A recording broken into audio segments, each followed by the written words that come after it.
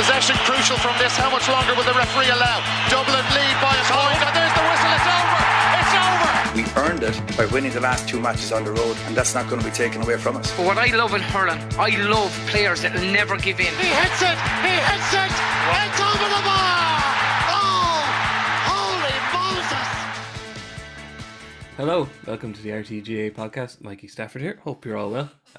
All football this week. I'll be joined by, as always, Rory O'Neill, by Kevin McStay, and by a very happy Armagh man, Niall McCoy. How are we all doing, lads? Very good, Mikey. Very well, Mikey. Great weekend. Was myself and Rory now were showing tremendous editorial responsibility to just kind of ditch hurling this weekend after Wexford and Cork sauntered into the All-Ireland. Well, actually, Wexford sauntered. Cork kind of sidled sideways as if they were going through a turnstile. A bit of a saunter as well. I watched it. I mean, I know the lads were saying, you know, Cork farted about the place, to be honest with you, Mikey. I don't know how much they were. I don't know how much they really put into that game, to be honest. And look, I think all the focus is obviously this Saturday coming now. Yeah. That's as much as you can say about it. Yeah, well, we'll discuss hurling on Thursday's podcast. But Wexford get to play Clare for the Clare or Wexford, the hurling equivalent of Wicklow for the Wexford hurlers at this stage. We just seem to play them every championship. Unfortunately, we never beat Wicklow. We sometimes beat Clare, or sorry, vice versa. We sometimes beat Wicklow. We never beat Clare. Anyway, I digress. We're here to talk about football, and we had the quarterfinal draw this morning on Morning Ireland, as always, and it's an interesting draw. That's a great draw. Oisin McGonville said last night he didn't care who Armagh got, and I'm looking at the draw, Kevin, and I think Armagh are the only team that won this weekend who I give too much of a chance. They're the only qualifier team I give too much of a chance against the provincial champions. I'm not sure. Sorry, just for those who may not have heard it, it's Galway v Armagh, Kerry v Mayo, Cork v Dublin, and Derry v Clare. So yeah, Kevin, I look at that and I say Armagh have a good chance of upsetting my tips for the All-Ireland, but still, they are the team. They're the form team coming out of the qualifiers who've got maybe a provincial champion that not everybody's convinced by. The draw hasn't been too kind to any of the other qualifiers, I don't think. Yeah, I was the first few hours of today now, I was polishing my piece for tomorrow's paper, and that's exactly where I'm at as well, Mikey. It makes this podcast so easy when I'm able to hack into your computer. Don't change your password. Armagh definitely the four to emerge over the weekend look the most likely. They'd have the best chance of success. Mayo and a lot of asterisks beside them immediately. Cork and Clare, no. You couldn't see it. So yeah, I have to agree with you on that. I suppose another way of looking at it is that one of Galway, Armagh, Derry and Clare will play in this year's All-Ireland final. I think that's the big takeaway for me from the draw. And that's fantastic. That's a fresh face one way or the other. And right now you'd say probably the favourite would be the winner of the Galway Armagh game, with Derry a dangerous opposition lurking there somewhere. Now that's being linear about our football, which we never can be, of course. But all things point to it. Armagh are the story of, I would have said the weekend, but I might maybe further say the championship. It seems to me, and it's a team I've been following very, very closely. A team they're way up there, one of my favorite teams, and I'm not just jumping on the bandwagon now. I've consistently been in that position. And yet they've disappointed a few times. I'd have an awful lot of admiration for what I loosely call the Kieran McGeeney project. And it seems to me now that how many years it is 6, 7, 8, 9, perhaps he's been in charge.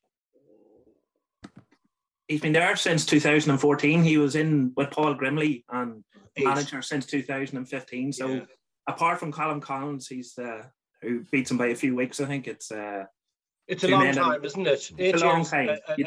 It seems to me, my sense of it is that preparation has met opportunity. That that's the way I'd look at that journey by McGeeney and Armagh. That he's got his best team out. Maybe missing one or two that if injuries tidied up. I don't know if the Willard, not Niall, can tell us later, I'm sure. O'Neill's brother will be one. Paddy Burns, these sort of fellas. But they're in great shape. but like all the winners this weekend, they come now to the quarterfinals with 2 wins on the trot. So the momentum of that, it is definitely momentum. And of course, you've kind of exercised the provincial defeat. You've parked that. You've moved on from that. You've moved well on from that now. And I was talking last week about this idea of, when you're trying to make this massive breakthrough, Mikey, these things like statement wins. It's all right, Armagh beating Fermanagh in a round 1 qualifier. That's grand. But beating Tyrone and following it up the week after with your nemesis, maybe, Donegal, that means something serious. And it really gives them a platform now. The draw has been, they've made their own breaks now because they've had to come back the hard way. So the draw has been very decent to them. And is there an Armagh man, Niall, this morning who won't be dreaming of playing in this year's All-Ireland final? I doubt it. Opens off for them, Kevin, as you said. It's turning into a pretty brilliant championship, especially with the way this draw has went for the last 8. And it's Armagh Galway, like 3 Division 2 teams on their side of the draw now. They're the highest ranked side there, so very difficult. And likewise, Galway and Derry and Clare will not have massive fear of Armagh, but there's a clear path for Armagh to the final now. And if they play like they did the last 2 weeks, there's no reason why they can't be back in the final for the first time in what would be 19 years, And actually, they haven't been in a semi-final even since 2005, I don't think. So, we think about that Armagh team, but it's a long time since Armagh have been past the quarter-final stage. Like 2008, they won Ulster, and then Wexford knocked them out. And 2018, I think it was, Tyrone gave them a tanking, might have been 17 in Croke Park. And they haven't really got close to Donegal in 2014, but they haven't really troubled the semi-finals in a long, long time. So, listen, there's a path there from Kevin, no doubt. Yeah, it's Rory. It's an interesting draw in a few ways. Like the new championship structure is clearly evident. We saw from the way the draw went for the first round of qualifiers that we were going to lose 2 Division 1 teams, and obviously there's the more cutthroat nature of the qualifiers means that as I pointed out, you got 1, 2, 3, 4 teams out of 8 who were operating in Division 2 last year, and several of them are in Division 2 next year, including Dublin. So actually, if you count last year and this year, you're talking about 5 of the teams operated in or going into Division 2.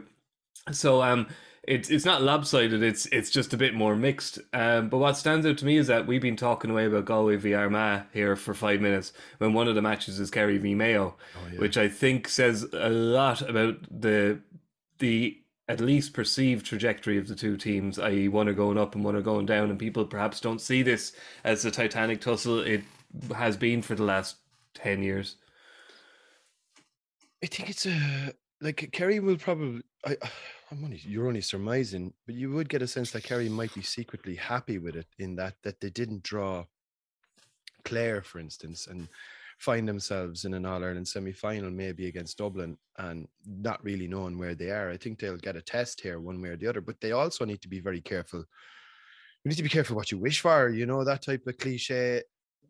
I mean, I know we'll get on to the games in a minute, but again, Mayo can bring a box of crazy that nobody just seems to cut. Like a button can get pushed sometimes. They will obviously have massive support. They'll outnumber Kerry again in wherever the game is played, most likely Croke Park. And you just never know with Mayo. You just never know. I mean, look at them on Saturday, for instance. They looked bet all ends up, and within 5 minutes they had a 5-point deficit turned around. And so it's again, to go back to your initial premise, this is a brilliant draw, I think, across the board. I think we're going to get a couple of really good quarterfinals, which is as much as we could have hoped for, given the nature of the draw so far. And I think you're going to have 2 absolutely fantastic semi-finals, regardless of who makes it at this stage, plus a hugely novel All-Ireland final, because whoever's in it, as Niall mentioned, is going to be in it for the first time in donkey's years. And that's good for football. Mikey, can I make a quick point just before we leave the format and how it all arose? Isn't it gas? I was thinking about this morning. Isn't it gas that after, I think it's 22 years or 21 years of the qualifier formats, and we've had 4 or 5 different different iterations, we'll say, over that period, that we happen upon the best one and we make it the final one. We'll never see it again. Yeah. It's classic. I know it's classic GA admin that it took us this period of time to actually say, could we get people to agree to take out the Tailteann 16? Now, geez, we have a right good qualifier now, lads. Okay, this will be the last time we do it. Yeah, it's true. There are quirks in it that probably don't sit too well, like the example of, Tyrone are bet by Derry and they're still the same number of games away from an All-Ireland final as they would have been. So there are things about it, but that's maybe more a provincial problem than a qualifier problem. But We'll a quick word on Cork, Rory. In terms of the draw or the match at the weekend, it'll be both mentions will be quick. But we can wrap it all in one if you want. Yeah, in terms of the draw, Cork v Dublin. The result is probably beyond doubt for most of us who don't have West Cork blood coursing through our veins, but more interesting might be the venue. Would you think there'd be any opportunity for the GA to take the Dubs on the road here? I think it would add such a novelty to the fixture. Like, let's be honest, right? So let's say the fixture goes ahead in Croke Park. There'll be, look, the Cork supporters are on their way up. They were in Belfast on Saturday, Thurles this Saturday. Then they'd be expected to go to Dublin the following weekend. And then if the hurlers beat Galway, they're back up to Dublin the weekend after that again. So come on, you have to cut people a small bit of slack too at times in terms of what you're expecting to support. And it's largely the same people that follow both codes. That people outside of Cork might think, the hurlers and the footballers. That's actually not the case. It's the GAA supporter. And you're just not going to get any Cork supporters that will come up to that game in Croke Park. Whereas if you actually sent the Dubs down, look, they're going to win the game. If you played the match on Achill Island, they'll win the match by probably 15 to 20 points, right? But it would add such a novelty factor. You'd have 25 or 30,000 Dubs arriving down to Cork. Like, what a brilliant occasion that would be. It would be probably close enough to Páirc Uí Chaoimh full. The Cork supporters then would feel, the Dubs are coming down. We have to go out and show like that. They're not going to come down to our patch. And it would just add something to it. I think it would be a great opportunity to give football in a football urban heartland a big shot in the arm. And it would just create, as I said, a little bit more novelty around the fixture. And look, to be honest, the Dubs, I'd say, would be nearly quite happy to go down to Cork. But look, I don't think it's going to happen, unfortunately. No. Do you have shares in an off license down in Cork City, Roy? Yeah, do you know what? You'd be stocking up ahead of that one. It'd be good. I tell you, it'd be good, Rory, because the minor draws worked out perfectly. Because you have Mayo Kerry, I think, in the minors as well. So you could double bill that. You could have Cork, Dublin standalone. And then you have Galway, Derry meeting in the minors as well, and you could have an Ulster triple threat there as well. So I think there might, there is the room for a bit of change. I'm like yourself, I wouldn't expect it, but I think the minor fixtures have some there that they could actually change it a wee bit, because I don't know if they're down for the same weekend. Wouldn't we be due to have Kerry in Galway or something this time around for a quarter final? Yeah, instead of Limerick. Yeah. Yeah, it's true enough. Listen, let's get on to the games then, lads. And there's only one place to start, really. Niall would be glad to hear. Armagh v Donegal. Obviously, Armagh winning 3-17 to 16 points. And Niall, I'd say in your wildest dreams, you now, and a few of us here on the podcast are no fans of Donegal and think they're about as reliable as a Romanian Rolex. But I don't think in your wildest dreams you could have seen a 10-point win, pulling up with 20 minutes to go, playing silly bugger hand passing around the middle of the field, because there's just not a Donegal player who seemed to, I think it was Oisín McConville said they downed tools last night, and it's hard to argue against what Oisín said. The last 15 minutes of that match were farcical. I don't know about downing tools. I think they just went into the most sort of agricultural panic stations, lumped the ball in and hoped for a miracle, like a couple of miracles. They would have needed 2 or 3 goals. So more acceptance maybe than down tools.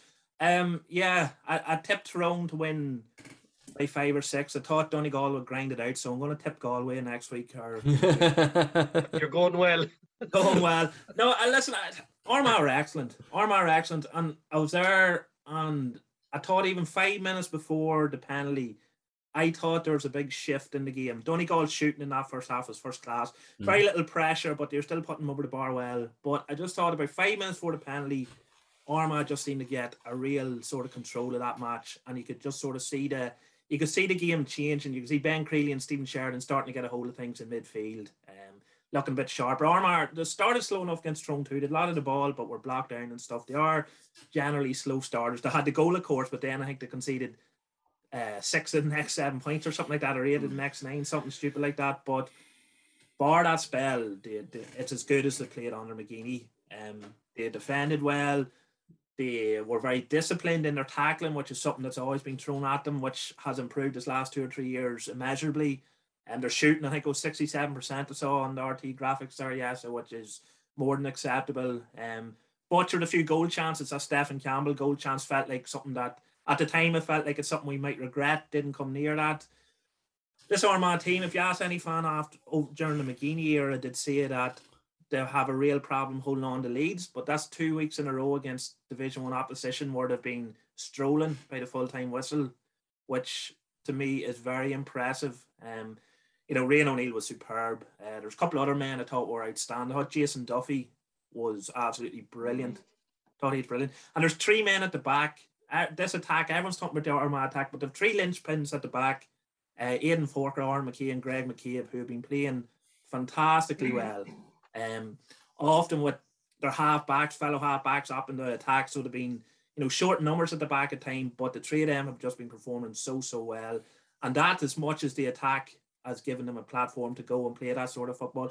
And listen, we saw it in Ballybofey. They played cautious. They dropped off and kick-outs bar those 5 minutes after half-time, and it just didn't suit them. It didn't suit them. This is a team that just suits front foot football, very little tactical sort of instructions. Just go out and play a good football, get it forward quick, kick if you want to kick. And here, over the last 2 weeks, they've went from a team that looked down and out to a team now that we're talking about could potentially make an All-Ireland final, and that's some change in 2 weeks.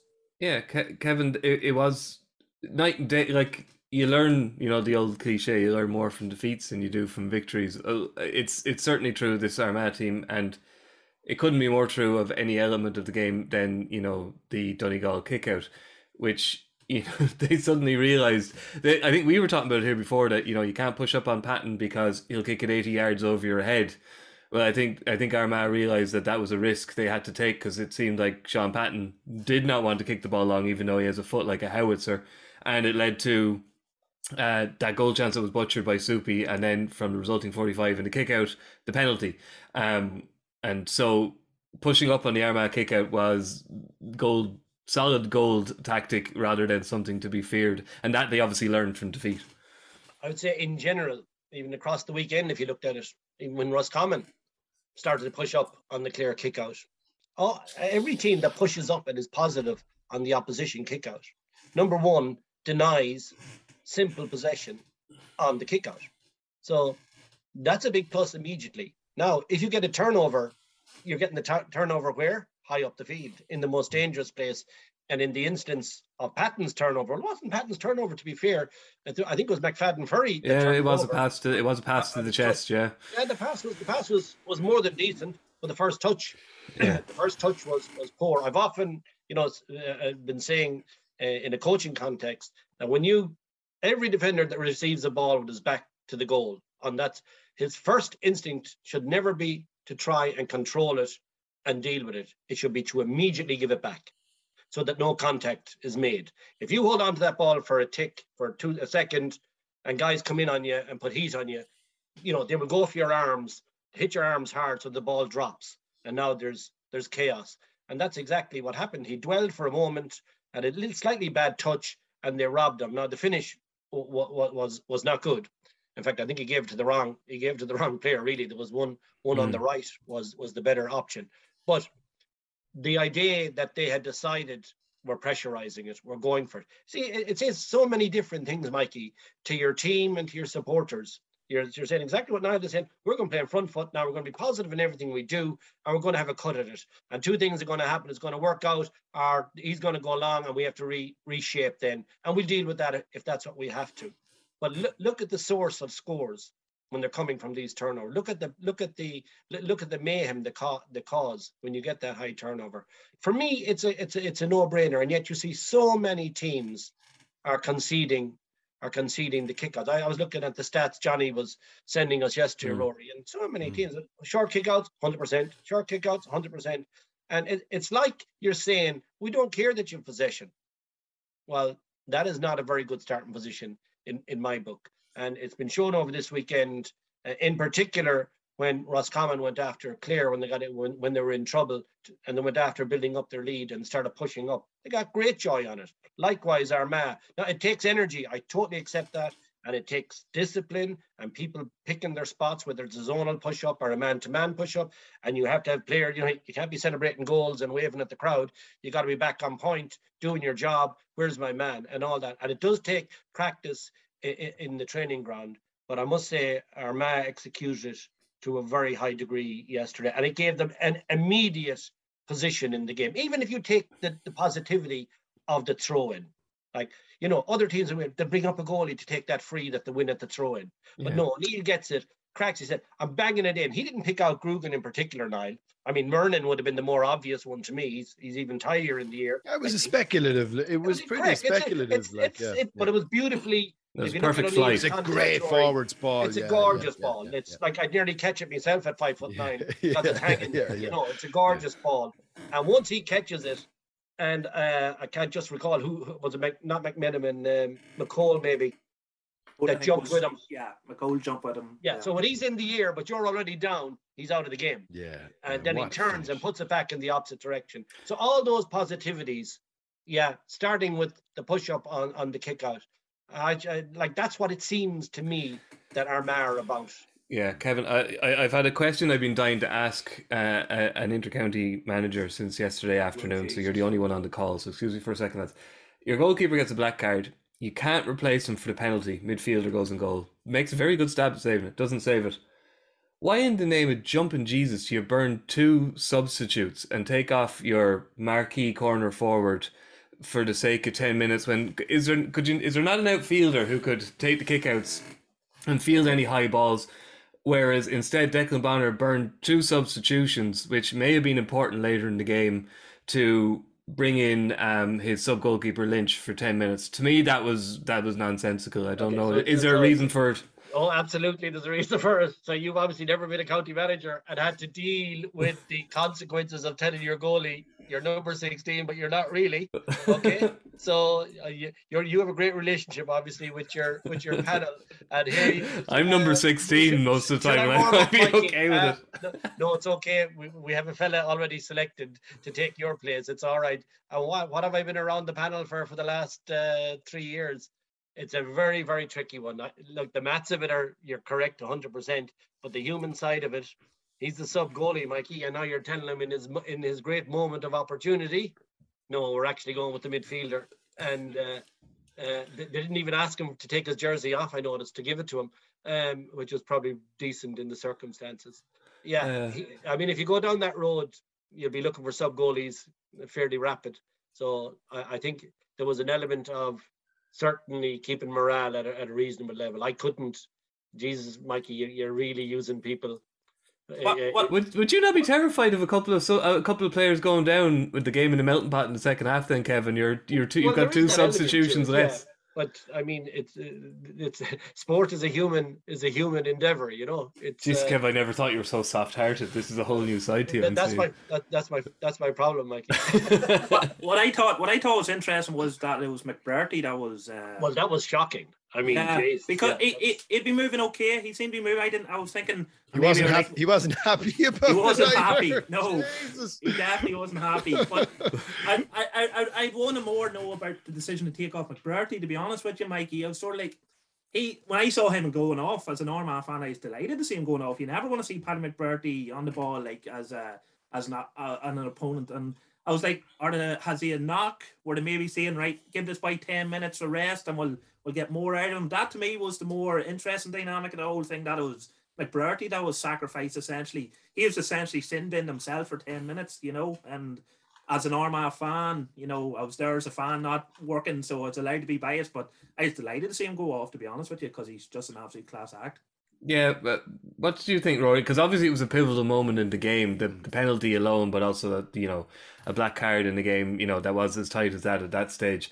And then to double punish yourself, use your goalkeeper and decide to take off probably your most threatening forward. The whole thing was strange to me. It was, but you know, look, it's only a personal theory.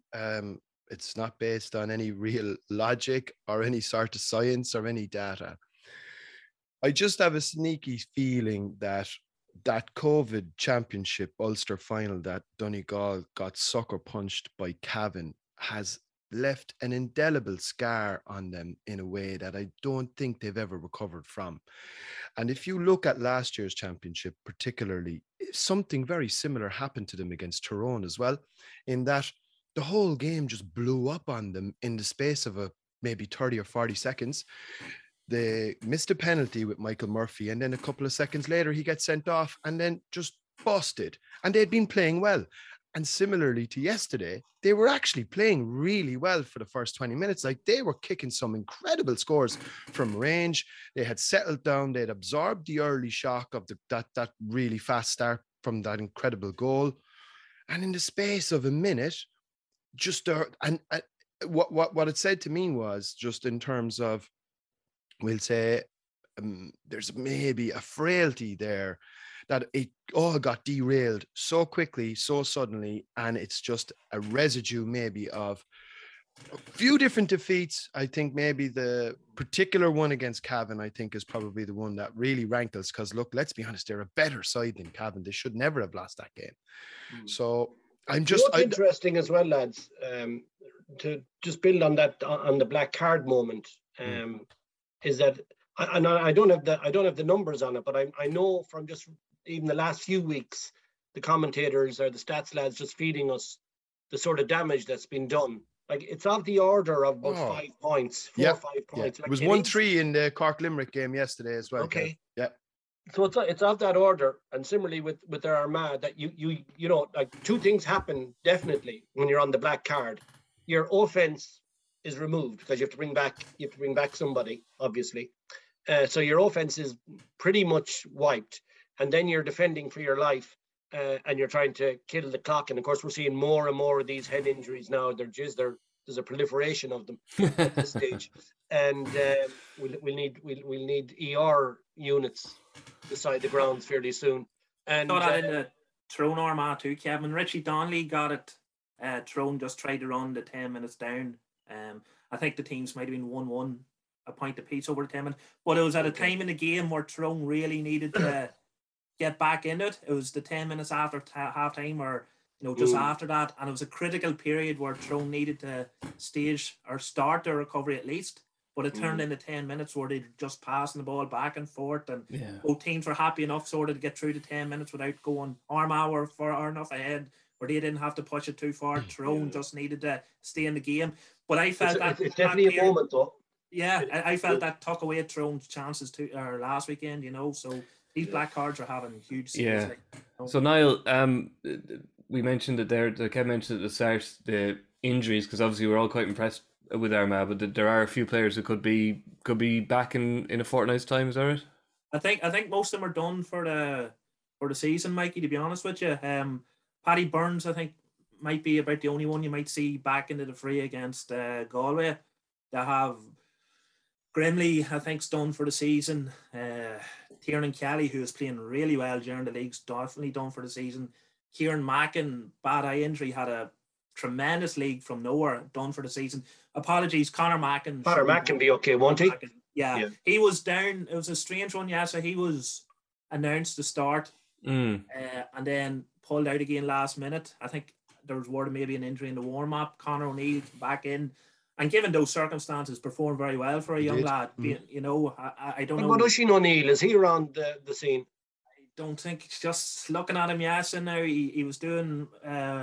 He was on the line doing Waterboy, and to me, he didn't look like a boy that was close to coming back. Like the Paddy Burns and all seemed to be involved with the bench. Oisin was out. Him and Bren Donaghy were the water carriers, yes, and to me, he looked like a fella that's not going to be involved anytime soon. It could be wrong in that one. There hasn't been real clarification on that, but I wouldn't be expecting to see him, Kevin. And to have, so that'll be 4 or 5 boys who would definitely be pushing for starting spots, and maybe that might be something that'll come back and hurt them a wee bit down the line. But we'll see. The boys have stepped in and done very well. And Mikey, just one. I don't know if you're moving on now from Armagh Donegal, but one final point. What a buzz they bring. I mean, they have unbelievable support, and you can sense now that the entire county is behind them. I mean, the crowds they brought yesterday, they must have outnumbered the Donegal supporters. I would say maybe 3 or 4 to 1. Their noise that they bring, the razzmatazz, it's really great for Gaelic football to have Armagh now, I think, ready for a sustained period at the top table. And I think they just bring great excitement. They bring great colour. There's they're going to add so much now to the latter stages of the championship. They're a fantastic team to watch. I think in Rian O'Neill, they have a player that is potentially at the Clifford Con O'Callaghan level. You know, like that's how good he was yesterday. Anyway, what a player! And like, you know, I think they're a very exciting team for Gaelic football across the board. Agreed. The one, if I could just one quick thing, superb fan base. One thing I didn't like, a lot of booing on Donegal frees. I don't know where that came across on TV, but certainly on our side of the ground, there was a lot of it. Well, you couldn't hear him over the vuvuzelas. Did you bring a vuvuzela with you now? There's a serious amount of them. That's worse than the booing. Oh my God. They love a vuvuzela. I thought they were outlawed by now, but they're still snuck in. There'll be emotion in due course. Oh, and it will get about 100% back in it. It could be the first. Oh my God, the noise of those things. My God. Yeah. And actually, after a while, you become like.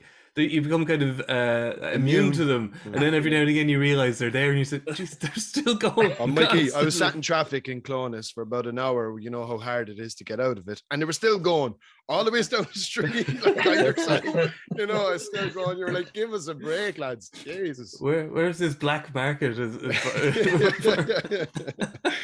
Maybe the Northern Ireland Protocol will sort this out. Jones Markets returned. Okay, look, we'll move on to one of the Saturday matches. Your shower, Kev, your original shower, Mayo, 213 to 14 point winners over Kildare. In classic fashion, Kevin, they did not make things at all easy for themselves. A late goal put a glass on it, but this was getting their arse out of the bacon slicer territory yet again, wasn't it? Yeah, they did. Like, I mean, all over the shop, mad as a box of frogs, and then I was watching it on my iPad, and I was saying, I'm in isolation up in the top room. I'm saying out to my daughter, "Dad, can't see it now." And the next thing, they get a goal of the season, within minutes it's turned around, and they're mercurial. What can I say? We are the great entertainers, Mikey, and you can't count us out. Really. Kev. Sorry to cut across you there. It was just because I just had it in my head. Do you remember an advertising campaign years ago, and it was like, you know, when you've been tangoed? Do you remember that? Yes, tango orange drink. Yeah, like Kildare. Yeah, you know when you've been tangoed, and the guy would appear on the screen out of nowhere, and he'd slap the other guy's face, and then disappear again, and you just. Kildare got Mayowed on Saturday night, and I'd say they're probably waking up today going, "What happened? What actually happened?" Yeah. You know what's very very interesting from the Kildare perspective is that, and you might remember this, Rory. I don't know, did you do the match with us, Westmeath and Kildare in the semi-final? Myself and Wheelo were on doing it, and we were just said, Kildare are a washout. They might have just beaten Westmeath, but their defence is so horrendous. Yeah. Like they don't. They were 2-15 against Westmeath. It was crazy. Like they were like, say, down this channel, sir. If you'd like to, goals go down this way. Points after you, sir. And after you, sir. And nobody laying a hand on anybody.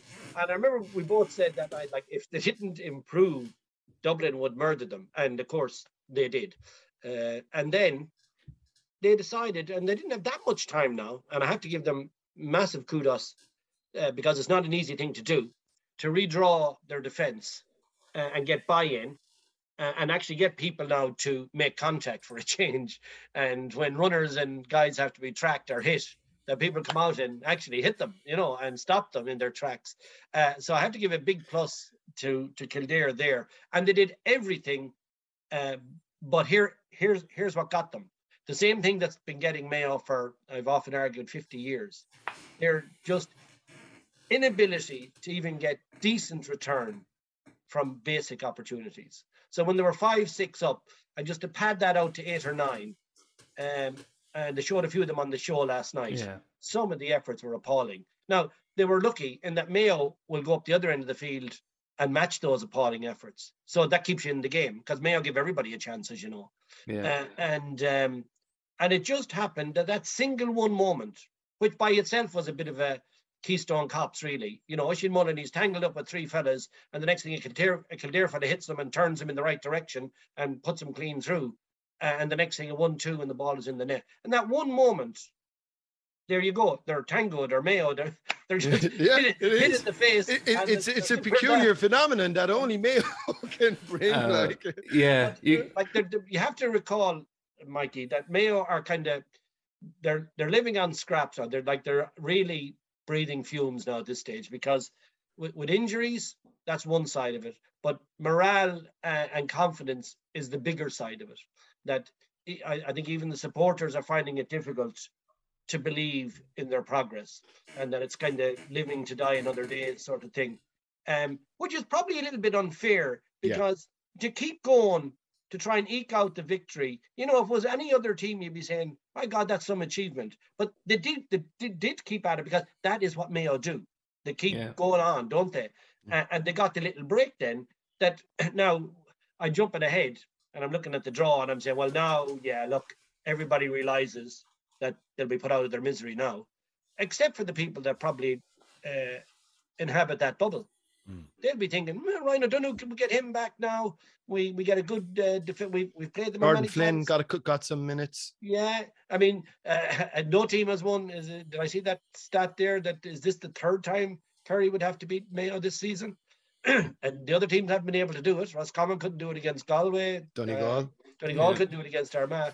Like, familiarity does breed a little contempt, all right. But no, I think on all known evidence, it's the end. It looks like the end of the road. But that's not to say that their victory over Kildare was, you know, a victory for resilience and staying at it, and not thrown in the towel, or as we often say, washing the shovels early and going home for the Friday fights. So they stayed at it, and well, be careful what you pray for. They've got Kerry in the portrait. They have an athleticism, though, Mikey. Mayo are one of the few teams that have an athleticism that will be able to stay with Kerry. They maybe don't have the quality that Kerry have, particularly up front, as we know, but they will certainly match Kerry stride for stride in an athletic department. That's when you start getting further up the mountain, that's usually the stuff that kind of starts that's an absolute driving the gap in between teams. And I think Mayo have that at least.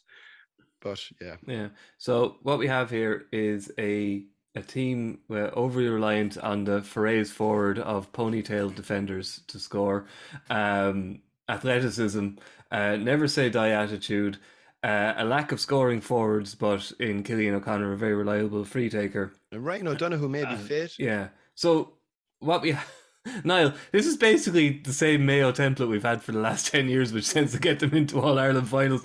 Why the mood music so negative about them this year, do you think? I have a bit more optimism. The pandemonium that Mayo brings, just watching, it's fantastic. It's brilliant.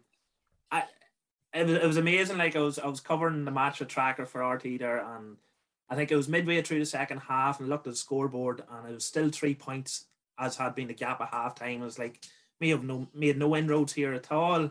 And then next thing, Daniel Flynn runs through, and we go from a potential goal of the season to a point at the other end, and it just felt like a big moment. It just kept the game alive. And then Mayo, such a reactionary team, once they get their wind up, they just go for it. And I don't know, they're going to bring that chaos into the next match. And here, listen, they don't have the quality probably, but if they get their tails up, there's probably no better county in the country for just going for it once they start getting a bit of confidence. But they're so poor for 50 minutes. Like, you know, for 50 minutes, they're absolutely awful.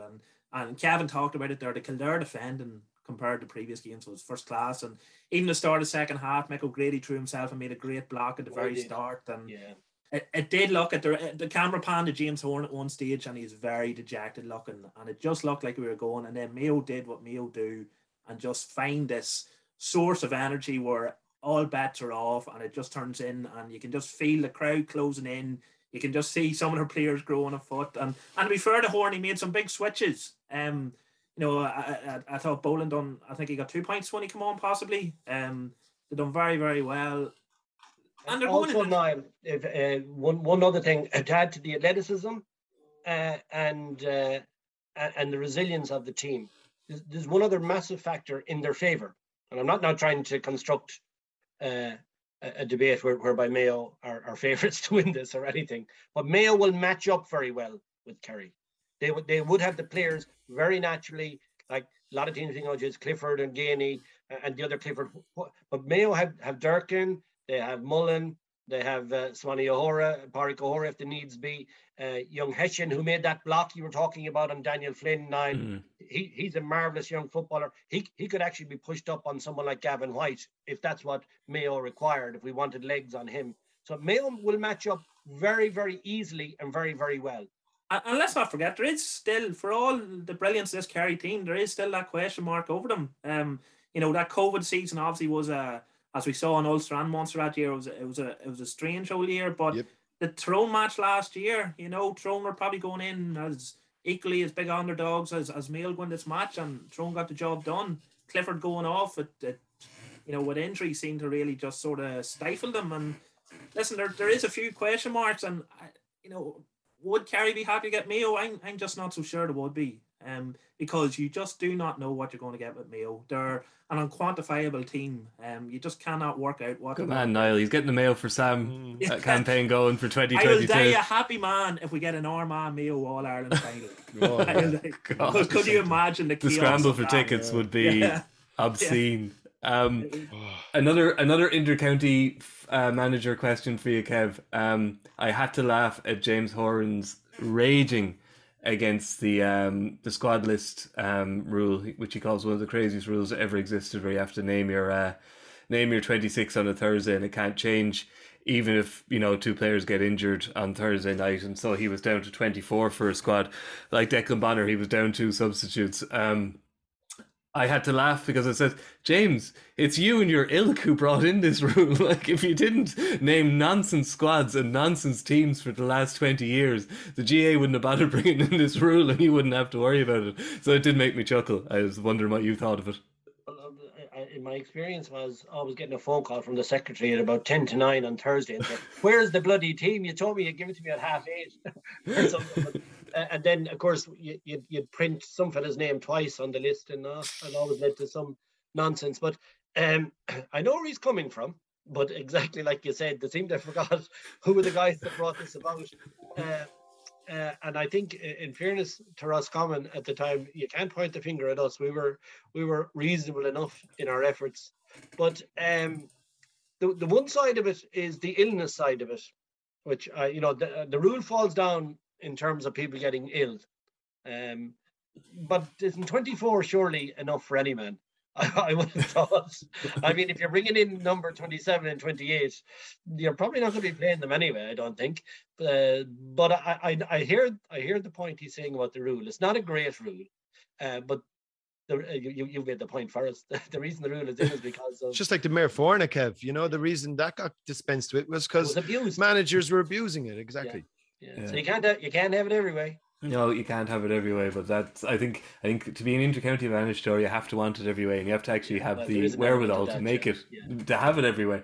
Okay, let's move on to your other shower then, Kev. A hard day at the office. Clare 2-15, Roscommon 1-17. Another cracking game. You know, Croke Park might have been full, but you know it was treated to a couple of tasty encounters, and geez, Kev, there's no other way to look at this, but your former Chargers are a little bit like Kildare, going to be wondering how it came to this. What were they, 5 points up in the 69th minute? You shouldn't lose from that position, should you? No. Like, I mean, I saw Anthony Cunningham on the show last night. He just said he's gutted, and you can imagine, like, you're 5 points up. You have to be thinking the game is yours. You know, there's players back in position. These things should not happen. And when you look back on it, as you know, we all do down here, because we're invested in the team, and you're doing the replays and stopping and slow-mos and everything, you're looking at the fine print of it. And it's a result of an issue that Roscommon have had, well, I would say going back 10 years plus now at this stage, 20 years, is the lack of really straight up committed defenders. That we just don't have them. And there's a big issue when you have, you know, a lot of your defenders who don't actually go around looking for contact, that they're happy to play areas without engaging an opponent. It gives too much time on the ball, and like a scoreline of 117 not to win a qualifier game, you know, should not happen. And the big issue, and you know, and this comes through my period in charge as well, so I'm not trying to be silly about the issue, right? And I can go back quite a while now to a lot of managers here in the county. And the issue is that while managers and managements, you know, of course, give huge concentration on defense and defensive structures, you have to have players that are committed to that structure, but most importantly, committed to engaging opponents when they breach it. And that is where Roscommon so badly fell down, not only in the Connacht final, and I was sure it would be tidied up and, well, certainly a better effort. But yesterday, I could have picked you 10 clips, Mikey, where a Clare player comes through and the Roscommon sweeper is 30 yards further back on the 20-meter line, not even close to engagement. There's no hard tackling going in. It's all shadowing. It's guys just trying to push them down the channel. But they forget that if they just, you know, shake you and make any sort of room, like in Croke Park, you'll score easily from 35 meters out if there's no pressure on you. And that was the killer for Roscommon yesterday, that they have a very tidy attacking unit who weren't hectic yesterday, by the way, had plenty of wides, or on Saturday, excuse me, had plenty of wides, but still scored 117. But at the other end, they're just conceding it way, way too easy.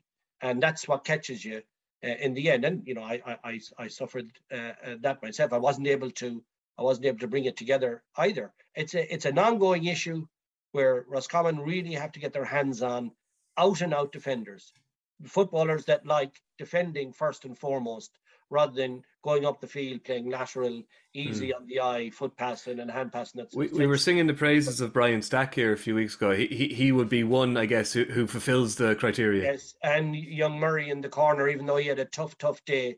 You know, my experience of both of those fellas, thanks for mentioning it. I wouldn't want to think everybody, but we had too many. Yeah. The Roscommon lads, there was just too many of them, and that's not been hard on them. They'll know this themselves. Like, even the winning point, you know, was kicked away. There should have been players. I mean, could you imagine trying to get that winning kick against Armagh or Donegal in a frantic game? He'd have been smothered, you know. And poor old Jamie Malone would be having his head reattached this morning. It was some kick, no. It was fantastic kick. Yeah. But Rory, in the context of the game, this is the final possession. He ran through three would-be tackles. You know, Fokker or one of these type of guys would be out on top of you and have the head pulled off you. You just wouldn't get the shot off. You know, you'd have to recycle it. It was just too easy. And then if you look at the sideline free where young Murray got caught for over carrying, I think he throws the ball over the line. The ball is brought into the 14 and it's a tap over, and that gives Clare a little spark, just that it could happen. Then they get the free from a silly turnover. You know, so all these things, I know the detail of them because I've invested. So all these little things add up, and now the 5-point lead isn't unsurmountable at all. And off to go. But huge compliments to Clare, because I always make this point: you ain't going to be getting those winning scores at the end unless you're trying to get them. And Clare were trying to get them. They got the penalty. Great call by the ref. I thought he had missed it, but and Ross had got away with it, but no. And then from there, unlike the Donegal situation that we commented on some weeks ago, they said, "Damn it, this might be our best chance," and they went for it. Yeah. So well done to them. But a big defeat for Roscommon. It's going to, you know, the older players now are going to have a peep at themselves. Management are going to have a peep at themselves. A lot of navel gazing now for the next few weeks and months. Yeah, absolutely. Very Niall, but credit where it's due to Clare, and I guess the man of the moment is Keelan Sexton. You know, to score 2-6 in Croke Park is fair going. Okay, 1-5 from frees, but there was 1-1, and his goal, which he took very nicely. Again, it might have been a product of some fairly lax Roscommon defending when he was able to run across the goal. But you know, he's a young enough fella, I believe, and he has amazing composure. It was a fantastic kick. The kick from 47-8 meters was some kick. That was a pressure kick, and well done to him. Like it was of the Rian O'Neill quality, wasn't it? His performance, you'd have to say. So yeah, I think so. But his goal, the goal he got from Clay, again, if you go back to the fine detail of it, Roscommon had that ball trapped on the end line and walked away from the contact. You know, instead of getting in and doubling up and getting an overcarry, they backed off and let him get his lovely dink pass across the goal, and then Sexton, fair play, tidied up.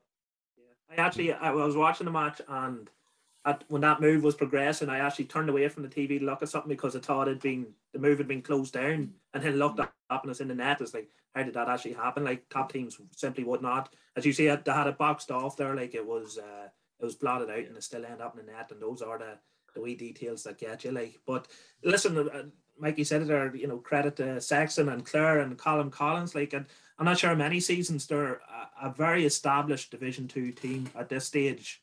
And I feel like Clare maybe just don't get, and they will now obviously maybe get the respect and I suppose praise for what they have done over this last 6 or 7 years, because, you know, some people are seeing that as a major shock. Like, but Clare being Division 2 now for, it must be 5 seasons at this stage. Like, and Roscommon obviously been up and down between 1 and 2. It's not as if they're well, you didn't necessarily see it as a massive upset. No, I'll be honest there, Niall.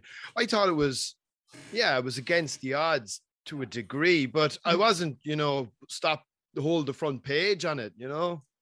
And that's the thing, like, they're going to go in as huge underdogs to the Derry match, but ideal for them again. It is ideal, and they've been operating at a higher level in Derry over this last number of years. Derry have been in 4 and 3, and Clare been consistently in 2. Now, obviously, in Ulster title changes that, of course. The way Derry are playing this year, they're rightly going to be big favourites. But again, it's beautiful for Clare going into that quarter final. You know, there's going to be no one tipping them. No one's going to give them a chance. Derry haven't played. What will it be? Must be a long time between Derry's Ulster final and this match. About a month, I'd say. A month. Yeah. That's a long time out, Kevin. You'll know. 2 weeks is probably your optimum where you want. You know. 29th of May to the 26th of June. That's a month. That's a month. That's a long time without a competitive match, no matter what you're doing in training. And as you say, Clare have come in with 2 victories. They're going to have that 2-week gap, which I think most managers would agree would be the perfect. Yeah, that's perfect. I think I'm not saying Clare are going to beat them, but I certainly wouldn't be giving them the no hope status going in this quarterfinal, because they're a good team, and I saw them a couple of years ago against Armagh. It's actually played in Uri, because I don't know what Armagh did that time, but they've done something anyway, and they have some good forwards, Clare, like Turbiddy and all.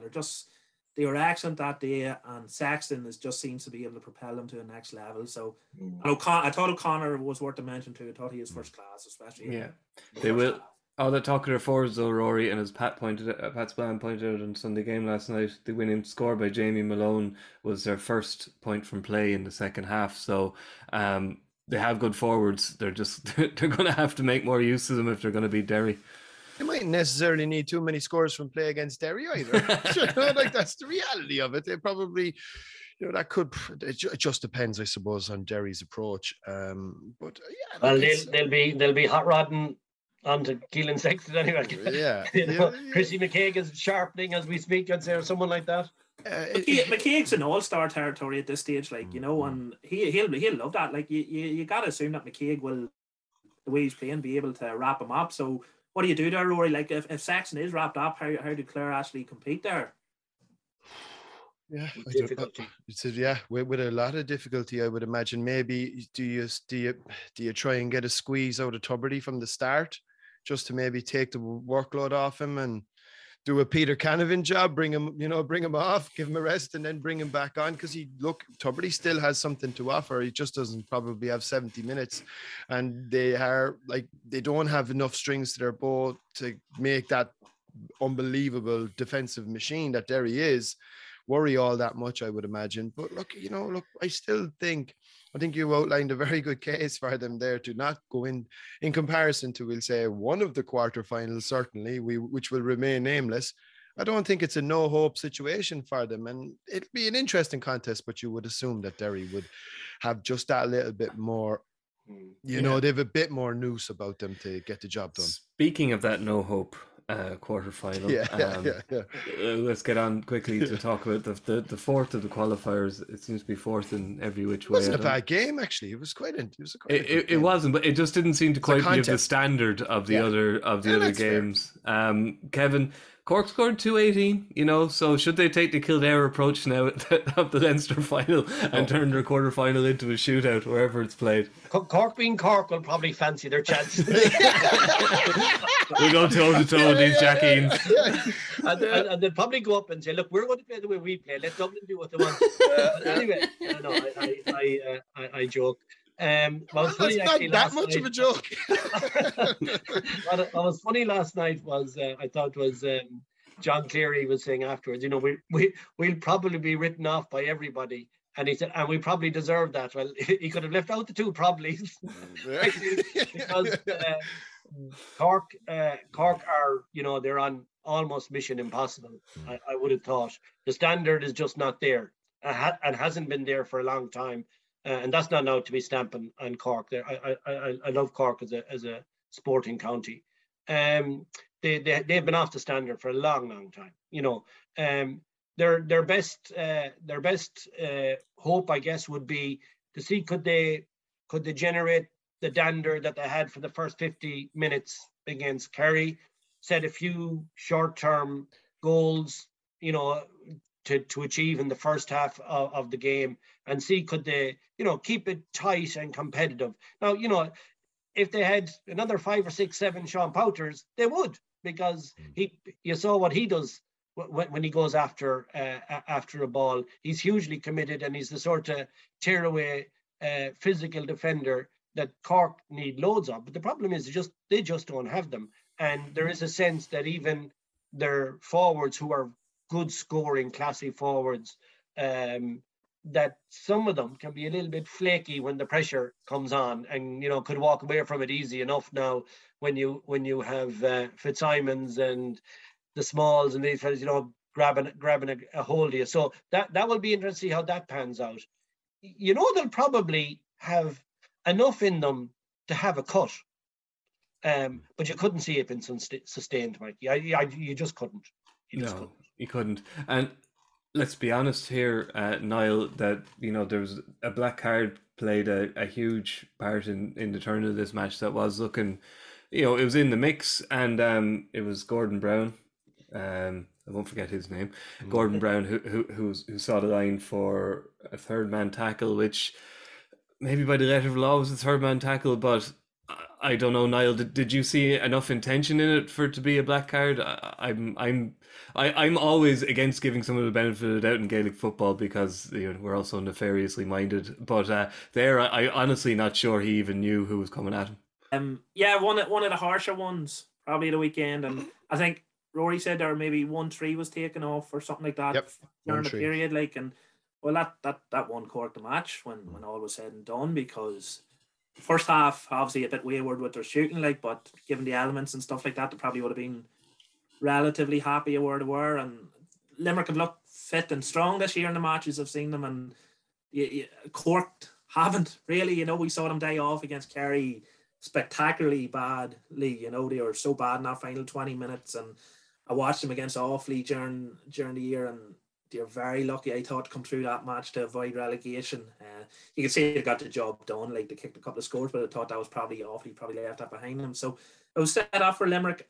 I thought I actually fancy Limerick going in. I know my predictions haven't been going great this year, but I thought Limerick could have come through that. I really did, and I would have loved to see them come through, because I've just lost hope in Cork. I remember seeing them in Portlaoise a couple of years ago against Tyrone, and ever since that day, it's the day Roscommon Armagh. 2018. Yeah, the great Roscommon Armagh match was the first match on that day, and Cork Tyrone was one of the worst inter-county matches I've seen. Shocking, and I'm still scarred from that day. But Listen, you talk about it, and Kevin's right there. That's all that can go up inside that bubble. We talk about Mayo and the bubble, the Cork bubble. If they don't at least believe that they've got a chance to, sure, they may as well not show up. But Kevin's right. Short term, that's all that can go in. Short term, we goals. Stay in the game for 15 minutes. Don't concede an early goal. I've seen Dublin blow teams away with early goals so often over the years. They'll knock any talk of a team staying with them, and within 5 minutes there's a goal or two. So just stay with them 15 minutes, and then you're on to stage 2. Get into half time within striking distance, and that's probably all Cork can do. Like, there's not going to be a sinner in the country who's going to fancy Cork to win the match. But inside that bubble, they got to believe, or else they may as well just withdraw. Mikey, can I make a very quick point on the black card in the Limerick game? Yes. So, and this point, I want to reference connected to a Hawkeye moment on the Saturday, where an umpire flagged the ball over the bar, and before the goalie could kick it out, the boys upstairs Hawkeyed it, and of course it was a wide. Now, officials are only supposed to do this, flag things or bring things to people's attention, if they are 100% sure that they are correct. Now, having an umpire flag a point that he sure is over the bar, only to be shown that it's wide by Hawkeye, means he was not 100% sure. But worse than that, in the black card incident, it's pretty obvious from the RT pictures that the Mayo referee did not see it himself. It was brought to his attention. I think it was Maurice Deegan on that near side, if I'm not mistaken. And again, you cannot bring these incidents to the attention of referees unless you're fully sure that you've seen what you've seen. So I can't say to you, Mikey, oh, he intentionally blocked him. I use the word intentionally there now, because that you have to form that opinion. Mm-hmm. So the linesman has to form that opinion. Oh, he intentionally blocked him. It's a black card. And then the referee does it. And then later on that night, or even at halftime or whenever it was shown again, it was fairly obvious that nobody could know for sure. So in other words, there are people writing checks that they can't cash around here, and they shouldn't be doing it, because you should be 100% certain of the decision. That's all we ever ask referees to get the big decisions right. The small ones we'll have to live with. But you can't be getting game deciding decisions that they're toss-ups, they're 50-50 jobs. That's just not on. Yeah. That's not fair to anybody. But Kev, the key question though, did Maurice Deegan deliver that information to Jerome Henry with a smile? Rory, final word to you. You are the supporter of a top 8 football team. Yeah, I think from a management's perspective, I think what you have to do from a Cork perspective and a management perspective, and anybody that's got the best interests of Cork football at heart, you have to look at the year as a whole. What they're going to actually get is a very good barometer of the standard they need to get to. They're going to be one of the few teams that are going to end up playing the best 2 teams in the country in championship this year. So they'll now know the standard. They're going to probably get rinsed again in a similar fashion to the way it happened in the Munster semi-final, but they're going to get they're going to see it up close and personal. This is the level we're going to need to get to. There's a consistency of selection across the team for the first time, I'd say, in maybe 4 or 5 years. They could have ended up in the Tailteann Cup. They've had a couple of championship wins back to back, admittedly through very lucky draws, but look, that's the luck of the draw. We don't decide the rules. So they now have, I think, a base upon which to build. They're going to get a very good glimpse of where they need to get to in terms of the next level. They're going to have some injuries clear up over the next couple of months, and I think facing into 2023 in a much more competitive Division 2 than maybe it has been for many years. Conor Corbett should come back into the orbit of, and he's obviously somebody that's much heralded around Cork football circles, and we've managed to fend off Australian interest in him. Obviously got a very bad cruciate injury. He's an incredible player. He's coming back into the mix. Sean Meehan, Daniel O'Mahony, all of these guys are back into the mix. Brian Hartnett will be coming back into the mix, which is a big weakness, obviously, is around midfield, where I think we'll probably get hosed, and that's going to be a big issue for us against Dublin.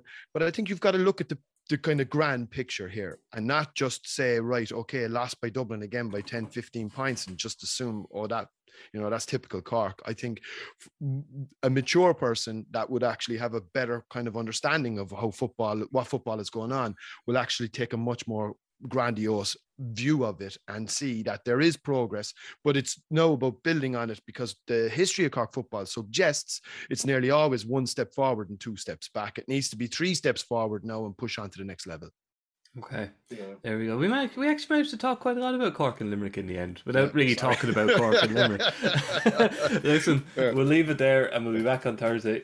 Niall, thank you. Kevin, thank you. Rory, thank you. And we will be back Thursday to look ahead to the All-Ireland hurling quarterfinals and the Tailteann Cup semi-finals. So chat to you then. Good luck. Thank you. Bye. How much longer will the referee allow? Dublin lead by a point, and there's the whistle. It's over.